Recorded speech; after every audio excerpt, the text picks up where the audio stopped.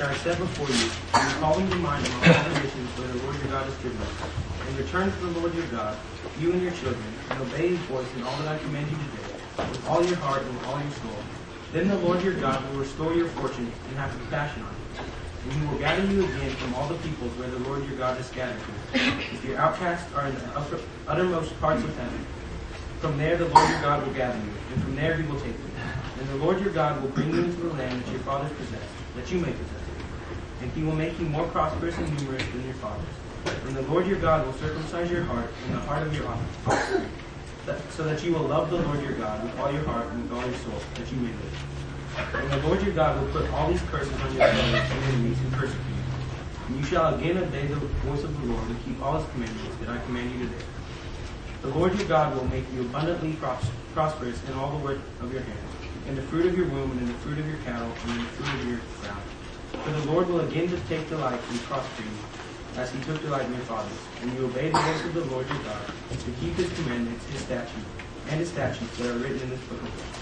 When you turn to the Lord your God with all your heart and with all your soul. So, what about when all these things have come upon you? The things that God has warned them about. They're exiled, they're banished. Well, if they return, verse 2, to the Lord your God and obey him with all your heart and soul, there is an opportunity for them to repent and turn back to God even after the execution of these judgments. When they're in exile, when they're being punished, they can come back to the Lord. And if they do that, then the Lord will restore them from captivity and have compassion on them and regather them. It's almost like a rewind on a movie or recorder or something. The exiles come back. The promised land is given back. The prosperity comes back. The enemies are defeated. It just kind of reverses all those things that had happened. And the curses now would be directed against their enemies where they belong. But all of that depends on their repentance and depends on the Lord, verse 6, performing radical surgery, heart surgery on these people. The Lord your God will circumcise your heart and the heart of your descendants to love the Lord your God with all your heart and with all your soul so that you may live. God deals with the source of the problem. The problem is a heart that doesn't love God. That is the bottom line. It always is the bottom line. We look at people who don't serve the Lord, who stray away from the Lord, and we wonder, what's the problem? What didn't they get? What was wrong with their childhood? What genetic issues do they have? We have all kinds of things we ask. But the fact is, they have a heart that's rebellious, that's covered over with sin, that's hardened. That's always our problem. When we turn away from the Lord, it's a heart issue, and we need to turn back to him with our heart. It's not just an intellectual issue. It's not an issue of some terrible thing that happened to us. It's ultimately that our heart wasn't with the Lord. We don't love him with all our heart and soul. And that's what we must do. And so if Israel obeys and wholeheartedly returns, then God will bless them abundantly. God will help them so much if they will do that. If they listen to the voice of the Lord. Verse 10 is literally that. If you listen to the voice of the Lord your God, to keep his commandments and his statutes which are written in this book of the law. Isn't that an interesting thing? The voice of the Lord is reflected in these things that are written in the book of the law. We again have this philosophy that the things that are written are really not so spiritual because they're written. I'm not sure why we think that, but that's a common thought in our culture. But this passage identifies the things that are written with the voice of the Lord. We need to listen to these things as if the Lord were actually speaking them to us. If we could actually hear the voice of the Lord as we read these things. That's the idea of this. And so, here's the blessings after the exile when they repent and return to the Lord and love him with all their heart and soul. Comments and questions? Austin? You go back to Deuteronomy 6, where he talks there in verse 4 through 8 about binding them on your hearts and teaching them to your children. And that's back where we're at, right? That was the beginning of the book, of the instructions. They've heard all of the instructions. They've heard the curses, the blessings. And now, again, it's a reminder of where they should be and how we should be teaching them diligently to our children. Mm-hmm. Definitely. Other thoughts? 11 to 14. For this commandment which I command you today is not too difficult for you, nor is it out of reach. It is not in heaven that you should say, who will go up to heaven for us to get it for us and make us hear it, that we may observe it. Nor is it beyond the sea that you should say, who will cross the sea for us to get it for us and make us hear it, that we may observe it. But the word is very near you, in your mouth and in your heart, that you may observe it. See, Isn't this what we need? You know, we often will exaggerate the difficulty of getting the commandments, of grasping them, of understanding them, of following them. And he is saying, these commandments I'm giving you are not out of reach. They're not impossibly idealistic. They're not incomprehensible. They're not things that are impossible to attain to. He says it's not in heaven for you to have to go up to heaven and get them. It's not beyond the sea to have to cross over the sea and get it. This word is very near you. It's in your mouth and in your heart. He's saying this is not beyond your capacity. You know, you could imagine that God could have written to it in some sort of abstract, intellectual way that was very remote, that it would take a genius IQ to get it. It could be some kind of complex system of rules that you'd have to have a photographic memory to ever figure out. It could be some obscure philosophy that only the most literary would ever relate to. You don't need a special interpreter for this. This is attainable. This is in your mouth and in your heart. That is, you can speak them, you can understand them. You know, that's what he'd said to do, right? He'd said to love God with all your heart and talk of Him and speak these things and write them on your door and put them on your forehead and on your hand and all of that. These things were attainable. We overstress sometimes that, this is just so difficult. And I hear people say, I'm just not smart enough. You know, I'm just not intelligent enough to get this. That's not the case. He is saying this is not remote and inaccessible. It's certainly true that we will always grow in our knowledge. We will never understand everything. The Bible is deep, and there are mature principles. It's not so much intellectually deep as it is spiritually deep. But certainly we will keep learning and keep growing. No doubt about that. But this is not something that it's inaccessible to know what we must do to please the Lord. And it's not like what he says is impossible for us to accomplish.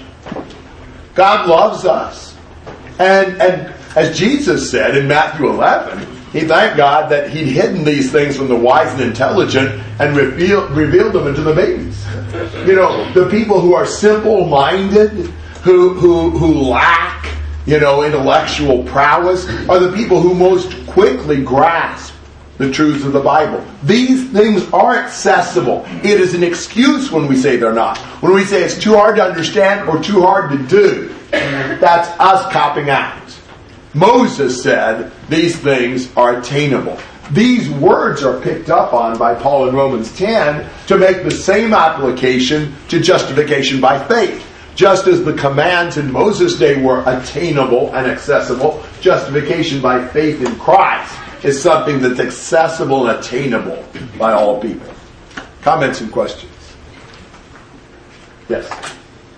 Several times throughout the Bible, God talks about man not adding more laws than what to God's word than what God has already instructed us to do. And for one, it's against God's law, and two, it's counterproductive. There's no reason to make things more complicated for the Bible than what's already been necessary. God has made it, doable for all of us follow what he's asking us. Yeah, it's a matter of really trusting God that what He said is sufficient, is adequate. It will accomplish what it needs to. It doesn't need our power or assist. Other thoughts? Yes.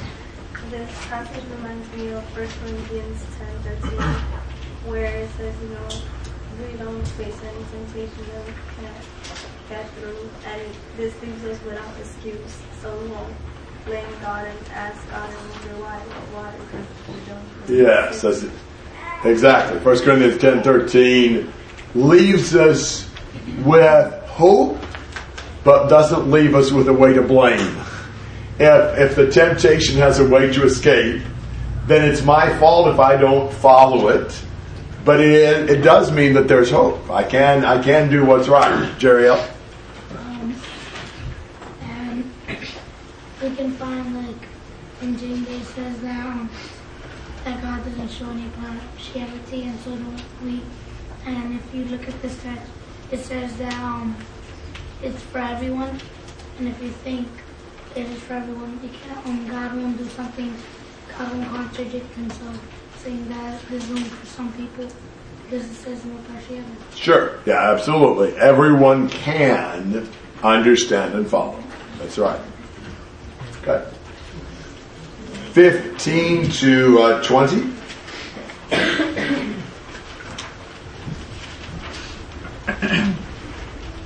See, I've set before you today life and prosperity and death and adversity.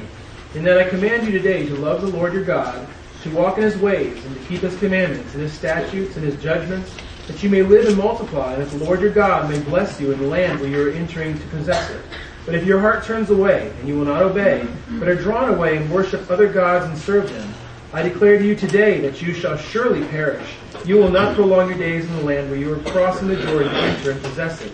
I call heaven and earth to witness against you today that I have set before you life and death, the blessing and the curse. So choose life in order that you may live, and you and your descendants, by loving the Lord your God, by obeying His voice, by holding fast to Him. For this is your life and the length of your days, that you may live in the land which the Lord swore to your fathers, to Abraham, Isaac, and Jacob, to give them. A good sermon ends with a challenge, ends with a choice. And Moses' words come down to a decision that must be made. There is life and prosperity. There is death and adversity. And the options are stark. There are two polar opposites. And which one will we choose? Will we walk in His ways and keep His commandments? Or will our heart turn away and be drawn after other gods? That's the choice. It's a life and death, blessing and curse choice. We make that decision. The Bible is presented to man with the assumption that man has a choice, that man has, within limits, free will. It would be a cruel joke to present a choice like this to a robot, to a doll with a string that you pull. Doesn't have a choice. Pre-programmed. But the fact that God presents man with choices like this indicates that God understands men to be capable of choosing. And with the choice comes a consequence. It's really the book of Proverbs. The book of Proverbs teaches the idea that choices have destinies. There are two ways, there are two paths, there are two roads. When you come to a crossroad, and you have to decide, will I go this way or will I go that way? How do you decide? Do you look at this way and you say, this way is really nicely paved. It's downhill. It's well shaded. I think I like it. And you look at this way and you say, this is sort of uphill. I see curves. It's narrow. I don't want that way. Well, that'd be foolish. Do you ever do that? Would you ever come to a crossroads and say, I just like the looks of that road better than this one? Almost always when we come to a crossroad, the choice of which road we will take depends on where we're trying to go. If we want to go this way, we don't take that road. It doesn't lead us this way. We take the road that gets us to the right destination. In our life, we have choices. We have a road that leads to life, a road that leads to death. Now, the truth is, the road that leads to life is not as attractive in some ways. It's narrower. It's more demanding. It's more strict. And the road that leads to death is broad and it's easy, and you really don't have to do much of anything to go down that road. But are we choosing based upon what the road looks like to us? Or are we choosing based upon where we want to go? We've got to keep in mind the result, the destiny. It is not always going to be easy to choose to serve God. There are times when the easier thing certainly would be to choose the road that leads to death. But how foolish. How foolish to choose death just because I like the way that goes that direction. Just because it's more fun at the moment, or easier, or whatever. Any sensible person should choose the road that leads to eternal life regardless of the difficulty. It really doesn't matter. You don't want to go down a dead end. You want to go in the way that leads to life, that leads to being with God. There's the choice that Moses leaves these people. Amen. Comments and questions? Yes, carry on.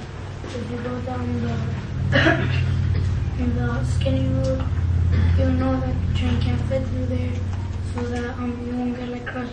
And like the train right there, since you know that you won't get stopped and you won't die. Okay. Alex. You would typically take the easy road because it's more comfortable, but when you look at it with all these curses, it's not really more comfortable. I mean, I know that following the laws is not easy, but not following the laws isn't really easy either. But the devil's a master of deception. And he makes it look more appealing and more attractive. He makes it look easier. But you're right, in the long run it is not at all. It's a lot of fake gold. Other thoughts? Okay.